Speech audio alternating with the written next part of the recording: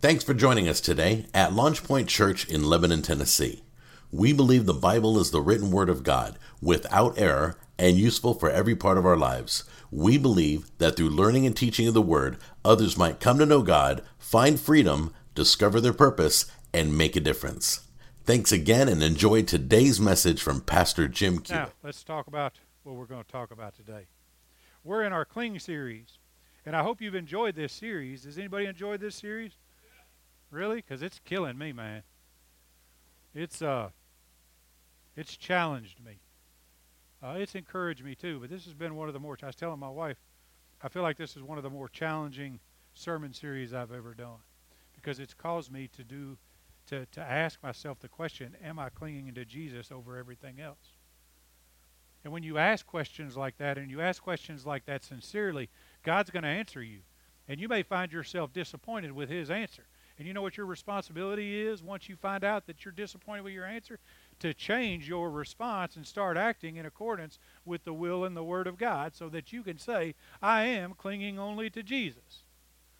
So we started this conversation 3 weeks ago. This will be the fourth one, with a sermon titled, Cling to Jesus over your discomfort, over your persecutions, over the things that hold you down and oppress you, whatever that looks like. Jesus himself said, you will be hated because I was hated. You will be persecuted because I was persecuted. For no slave is above his master. And so we should stand on Jesus, recognizing that he is the anchor. No matter what happens in our life, our responsibility is to cling to Jesus. Let them hate you for Jesus' sake. There's no better reason to be hated. There's no better reason than to be persecuted. There's no better reason even to be put to death than the name of Jesus. Because as we talked about, he's our only eternal hope anyway. And I don't want to re-preach that sermon, although I kind of do want to re-preach that sermon. The second sermon was cling to Jesus over our tribes. The reason the church, in my mind, isn't able to gain the ground that it should be gaining is because we're too tribalized. We've decided to divide ourselves by politics, by race, by denomination. We can't all decide to all do the same thing, which is to just glorify the name of the Lord and cling to Jesus. If we could all get on the same page, dismiss our tribes and cling to Jesus, we could move the kingdom forward. Amen? After that, which was last week, we talked about, I've about talked my breath already. I just got started. You know it's going to be a good one when you start talking past your own breath. Cling to Jesus over self. And I had one very simple message last week. You ain't God. Cling to Jesus because you ain't that big a deal. And I know in a self-centric world that's a hard message to hear, but it's absolutely imperative that we hear it and that we understand it, especially moving into this week's, which is cling to Jesus over your idols. Because sometimes we're the idol we need to set down. Amen. So I'm going to talk about that today, clinging to Jesus over our idols. But first I want to tell you a story about 4 brothers. These 4 brothers were very intelligent. They all decided once they had grown up that they were going to go to university, and each one of them were going to study a different science, a different biology. And they were going to master those biologies. And so they take their separate roads. They go to their individual universities. They spend years and years of study, and then they come back together. And when they come back together, they start talking and lauding how successful they are and what they've done and what they've managed to learn and what they've accomplished. And the first brother says this. He goes, I am able to take a bone from any animal, and upon that bone build flesh, the musculature, the cardiac system, the pulmonary system, from a simple bone. And the other 3 brothers said, that's pretty impressive. But the second brother says, I can take that which you have created, musculature, and I can add skin to it. I can create skin on that muscle and hair. So the first brother builds from the bone musculature. The second brother builds skin and hair over the bone. The third brother says, well, that's pretty impressive, but I have mastered the ability to grow and create limbs on a body that has musculature, skin, and hair. Well, the fourth brother says, well, all of that's pretty impressive, but let me tell you, right now all you've got is just a lump of flesh and hair and skin and bone. I have mastered the ability to breathe life and create life in an otherwise dead object. And so they decide that they're going to test or prove their ability. So they go trouncing off into the jungle, and they come across them looking for a bone. They find one. It just happens to be the bone of a lion's femur. And they pick it up, and they try to prove their abilities. In fact, they do prove their abilities. The first brother adds musculature to it. The second brother adds skin and hair to it. The third brother adds limbs to it. And then the fourth brother stands over it and breathes life into it. Why do I tell you this story? Because once that lion had received life and everything it needed to sustain life, it stood up, shook its mighty mane, and devoured them. Why do you care about that? Because all of us have the ability to create things in our own life that can destroy and devour us. And those things are idols in our life. We are not that big a deal. There's a reason I taught the self lesson first before I talked about the idol lesson, because we're not that big a deal. What is an idol? The definition of the idol is pretty shallow, really. It's a graven image worshipped as God. Well, that could be anything. What does that mean? I don't like that definition because it leaves too much to the imagination. Instead, I like this one. Whatever we treasure more than God, whatever drives our thoughts and actions. You're all, wait a minute. Because it's a lot easier for us to say, I don't have a Buddha in my house that I'm bowing down to. But all of us, at one point or another in our life, has allowed something other than God to motivate us and encourage action. Those are idols in our life, and they need to be set down. What are you concerned with more than you're concerned about God? That's an idol in your life. It doesn't have to be a graven image. In fact, it could be you, it could be your workplace, it could be your success, it could be your family, it could be your culture, it could be whatever it is you determine to set in front of God that motivates and drives your passion and action. When we submit to these types of idols in our life, any idol in our life, what we do is we dull our spiritual hearing, and it causes us to harden our hearts. And God knew that. He wants to speak to His people. He wants to be present in the lives of His people. But when we have idols that outweigh God in our life, it dulls our ability to hear what He's saying to us. And so He told the Israelites what I need to tell you today. Stop. In Exodus 20, verses 2 through 6, He says this to the Israelite people. And this is point 1 if you're taking notes that way. Clinging to Jesus means to have no other gods. This is the command of God. I am the Lord your God. It's pretty simple. Who brought you out of the land of Egypt, out of the house of slavery. That's all of us. We have a God who delivered us from slavery, took us out of evil. You shall have no other gods before me. You shall not make for yourself an idol or any likeness of what is in heaven above or on the earth beneath or in the water under the earth. You shall not worship them or serve them, for I, the Lord your God, am a jealous God, visiting the iniquity of the fathers on the children, on the third and fourth generations of those who hate me, but showing loving kindness to thousands to those who love me and keep my commands. I'm going to talk to you first about removing or the command to not have idols in your life. God makes 3 very specific statements here. We don't have the right to have idols in our life because there's already a God in the universe. He says very specifically, I am the Lord. If you're sitting here and you've made a profession of Jesus Christ as your Lord, believing in your heart that God raised him from the dead, the Word of God says that you are saved, which means that you don't have responsibility for your, well, you're not responsibility. You don't have the right to determine your own destiny. You don't have the right to pursue your own passions outside of the will of God. You don't have the right to take action outside the Word of God, because God is Lord. You don't get to choose. We are slaves to righteousness. Amen? Because he is Lord, which means that he's He's omnipresent, he's omniscient, and he's omnipotent. Well, what does that mean? That means he's all-powerful. He's all-knowing, and he's all places.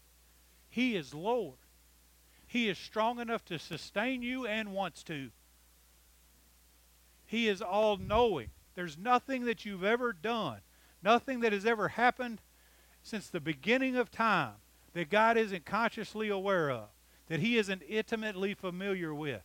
I need you guys to think about that next time you decide that you're going to enter into your dark closet space and think you're hiding from God. Because you're not hiding anything from an all-knowing, all-seeing God, an ever-present, omnipresent God. We need to maintain a God consciousness. God said, you don't have the right to have an idol because I am Lord. Not you. I'm transcendent. I'm all-powerful. I'm all-knowing. Not you. I am Lord. I feel like I could just repeat this and say it again and again and again and again, because I need us to understand that we aren't that big a deal. God is Lord. We are not. Which means he is first. Colossians chapter 1 states that he is preeminent. As Lord, he has to be preeminent in our life, which means he has to have the first place in our life. First place in my thoughts, first place in my actions, first place in my plans, first place in my relationships. And we should filter our life through, is God first place? Is God Lord of our life? Because this is the command. He is Lord. You shall have no idols, period. I am God. I am jealous, and there are consequences for those who don't listen. Oh, Pastor Jim, you yelling again. I know.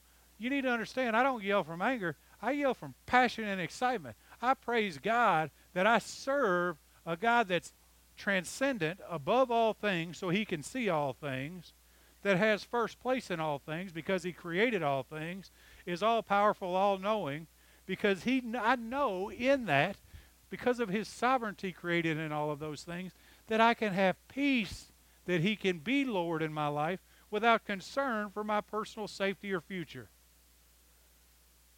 God is good. But he doesn't just say, I am the Lord, don't have any other gods because I am Lord. He legitimately says, no other gods, no other focus of worship. What have you placed in front of God in your life? I'm not going to elaborate on that question. I want you to sit on it, though. I want you to write it down. I want you to meditate on it. What have you placed in front of God in your life? If he is preeminent, if he is first, what have you placed first in front of him? Many of us place our jobs first. Many of us place our spouses first. Many of us place sports first, or our love for sports first. Many of us put our service to God first, which I know sounds kind of contrary, but listen, if you're only coming in here to serve God but not be willing to make God Lord, you're wasting your time and mine. Go home and sleep in. Because all the service in the world, all the giving in the world, all the preaching in the world can't save you. Can't save me. You know what saves me? The fact that Jesus Christ is Lord and I have no other gods but him. That he has a preeminent place in my life. And you know why this is important? Not only because God says so, but because there's consequences when we don't. He said, I will put a curse on your children to the third and fourth generations. And we see that in America right now.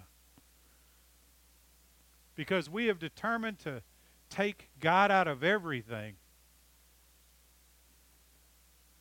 We see that in America right now. My great-grandfather,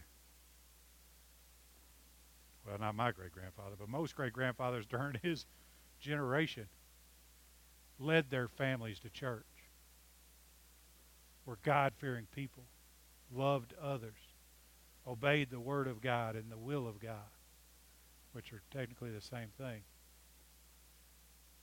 And then the next generation, they gave the Lord less lordship. And then what happened? Then the next generation, less lordship. And the next generation, less lordship. And now we're reaping the harvest of a generation that doesn't believe there even is a God. Or if there is a God, that he's not the God of the Scripture. That they can make a God out of whoever it is they determine to make God out of. You know why that is? My pastor used to say this all the time. Because what one generation will do in moderation, the next generation will do in excess. You're all, man, you know what? I'm just going to miss church this time because I have a ball, because the Predators play or the Titans play today at noon, and I don't want to miss the parking lot party. So I'm going to miss church this time. God will understand. God doesn't understand. Oh, you know what? It's my anniversary, and so we're going to sleep in, get our anniversary on. You know what I'm saying? God will understand. God won't understand because he's Lord. And he's not sharing his glory with anyone. And then when you do that from time to time, your kids watch you do that from time to time. And because of your lack of conviction, they don't have any conviction at all. Amen? Y'all looking at me like I'm crazy. I need us to understand that God says, I am Lord. No other gods but me. And there's consequences if you do. Clinging to Jesus means making God Lord. Period. Secondly, clinging to Jesus means clearing out the idols. I could sit here and I could talk to you all day long about you shouldn't have idols in your life. Those 3 points, I could make a sermon on each of those 3 points I just gave you, those sub-points. But the fact of the matter is I've said all I need to say, which is what the Word of God says. But there's a problem. Some of us already have idols in our life. The Bible says don't have idols. What do I do, Pastor Jim, if I have idols in my life? I would be doing you a great disservice if I walked from the pulpit right now and said, okay, so don't have any idols. I need to show you and expose to you how to remove and destroy the idols that you already have. Amen? And I want to do that using 4 points. I know I gave you 3, but I've got 4. 4 things we need to do to get rid of idols in our life. King Hezekiah, if you're not familiar with King Hezekiah, said he was a man of God, that he pleased the Lord. He was a king of Judah in a time when kings didn't really please God that often.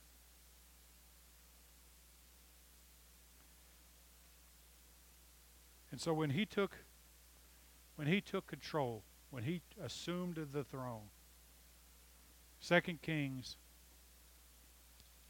18 verse 4 says this: He removed the high places and broke down the sacred pillars and cut down the Asherah. He also, which are all places of idol worship. He also broke in pieces the bronze serpents that Moses had made, for until those days the sons of Israel burned incense to it, and it was called the Nehushtan. Now, if you'll turn to 2 Chronicles chapter 29, he did all of these things, but he didn't get crowned one day and go destroy all those things the next day. He led the people to destroy the idols by taking steps to ensure they were strong enough and able to destroy those idols. That's what I hope to walk you through. Hezekiah, the first thing he did is made sure the leaders, the people, and the priests were all consecrated according to 2 Chronicles 29, 5 through 11. I'm not going to read that. But he made sure that everyone was consecrated unto the Lord. First thing he did after assuming the crown is he consecrated the people. Now somebody's in here going, I'm not sure what consecrated means, and that's okay. I had to look it up once too. It means set aside. It means to be made holy. So the first thing he did is he told them, he called them to holiness. You need to be holy as I am holy. There's an expectation that God has the right to have on us, and that is to pursue Him in excellence according to His Word. Why do I always say, read your Word, read your Word, read your Word? Because if you want to know what holiness looks like, you want to know what the heart of God looks like, what He expects from you, you're going to find it in the Word of God. Now, it might be confirmed after you read it through a person or the Spirit of God in you, but you're going to find it first in the Word of God. This is the will of God for your life. And the will of God for your life is to pursue holiness all the days of your life. If I pursue holiness, if I chase after God, I won't have time to chase after anything else. The reason He told them, consecrate yourself, is because we've been called to holiness. Now, I get this all the time. And I think it's more of an excuse, but that's okay. I get this all the time. Well, I can't never get holy in this life, completely, perfectly holy. And I think that's probably true. I don't know that we're going to be perfectly holy until we're in the presence of that which is holy. But that doesn't exonerate us from the responsibility to pursue holiness. The Bible says if you're going to call yourself a Christian, you ought to walk as Christ walked. I fail. Well, praise God for grace. Well, I didn't get it done. Well, God's still merciful. Well, I did something I shouldn't have done. God still loves you. But you know what? You need to make that right. Pursue holiness. Pursue holiness. You're not saved by your works, but they prove that you're saved. Is anybody hearing what I'm saying? The first thing Hezekiah said when he told them, before he led them to destroy their idols, is he called them back to God. Be who God created you to be. Do what God called you to do. The second thing he did after he consecrated them is he called them back to reverence in their worship. 28 through 30 reads like this. While the whole, again, I'm still in 2 Chronicles chapter 29. While the whole assembly worshipped, the singers also sang, and the trumpets sounded. All this continued until the burnt offering was finished. Now at the completion of the burnt offerings, the king and all who were present, who did this? The king and who? All that were present with him bowed down and worshipped. Moreover, King Hezekiah and the officials ordered the Levites to sing praises to the Lord with the words of David and Asaph the seer. So they sang praises with joy and bowed down and worshiped. What's the similarity in all three of these verses? They worshiped. They came to a place of worship. In two of these, it said they came to a place of bowing down to worship. You know what we need to do? We need to get ourselves back to a place of reverential worship. You guys have all seen it. Maybe you've been guilty of it. We have worship in here. I'm going to talk about this temple first, the house of God first. People come in here and they're worshiping. They're worshiping like this.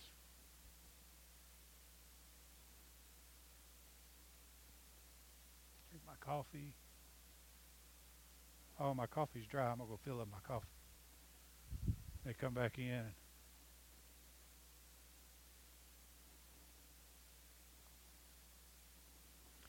You think that's what the King of the universe deserves from you? We ought to be ashamed of ourselves. The Bible says that They worshiped and bowed down, which means that sometimes you got to put your face on the carpet and realize that you are not a big deal. At some point, you're going to have to you're going to need to come to an altar. Can I tell you, and I haven't communicated this in a while, I built these altars with my hands for one purpose.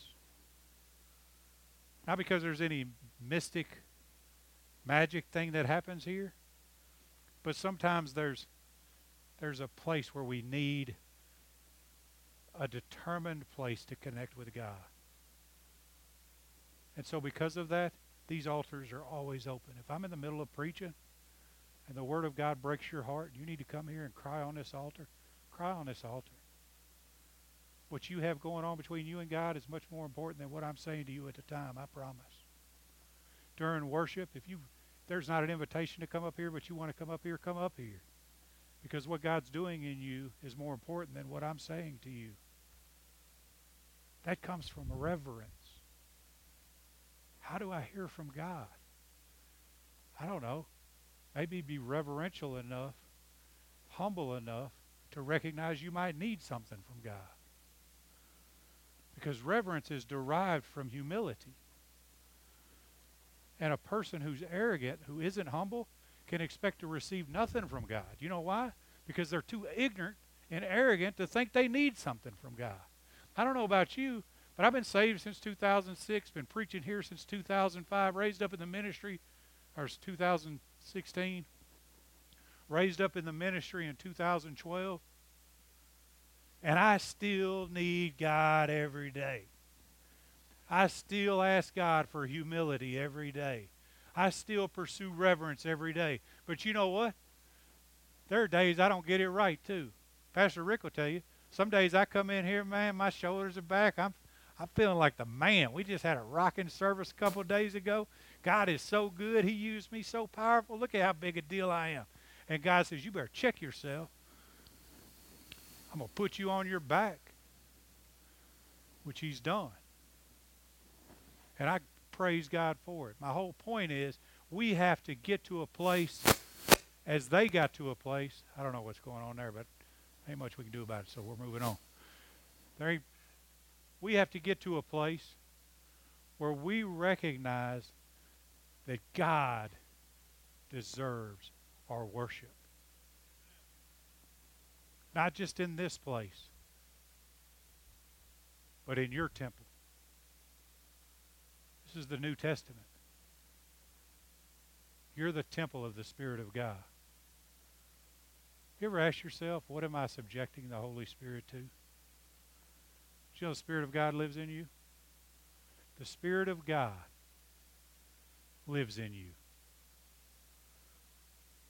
What are you subjecting him to see?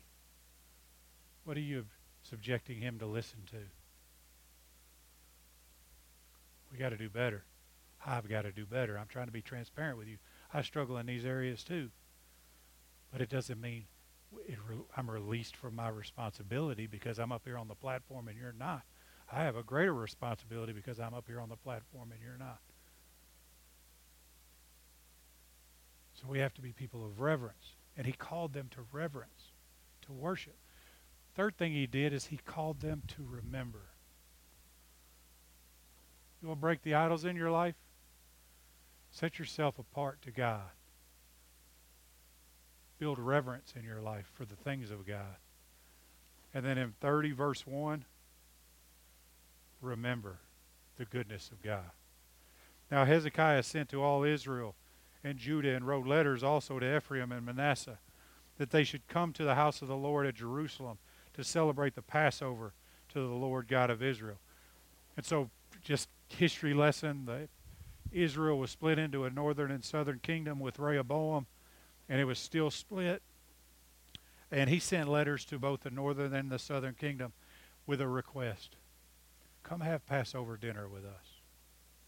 We've cleaned out the temple. We've consecrated ourselves. We've moved ourselves back to a place of reverence. Will you come celebrate Passover with us? You know what he wasn't doing? He wasn't calling them into fellowship. He was calling them to remember. Passover is a feast of remembrance that God is capable of saving, taking care of, watching over, and providing for his people.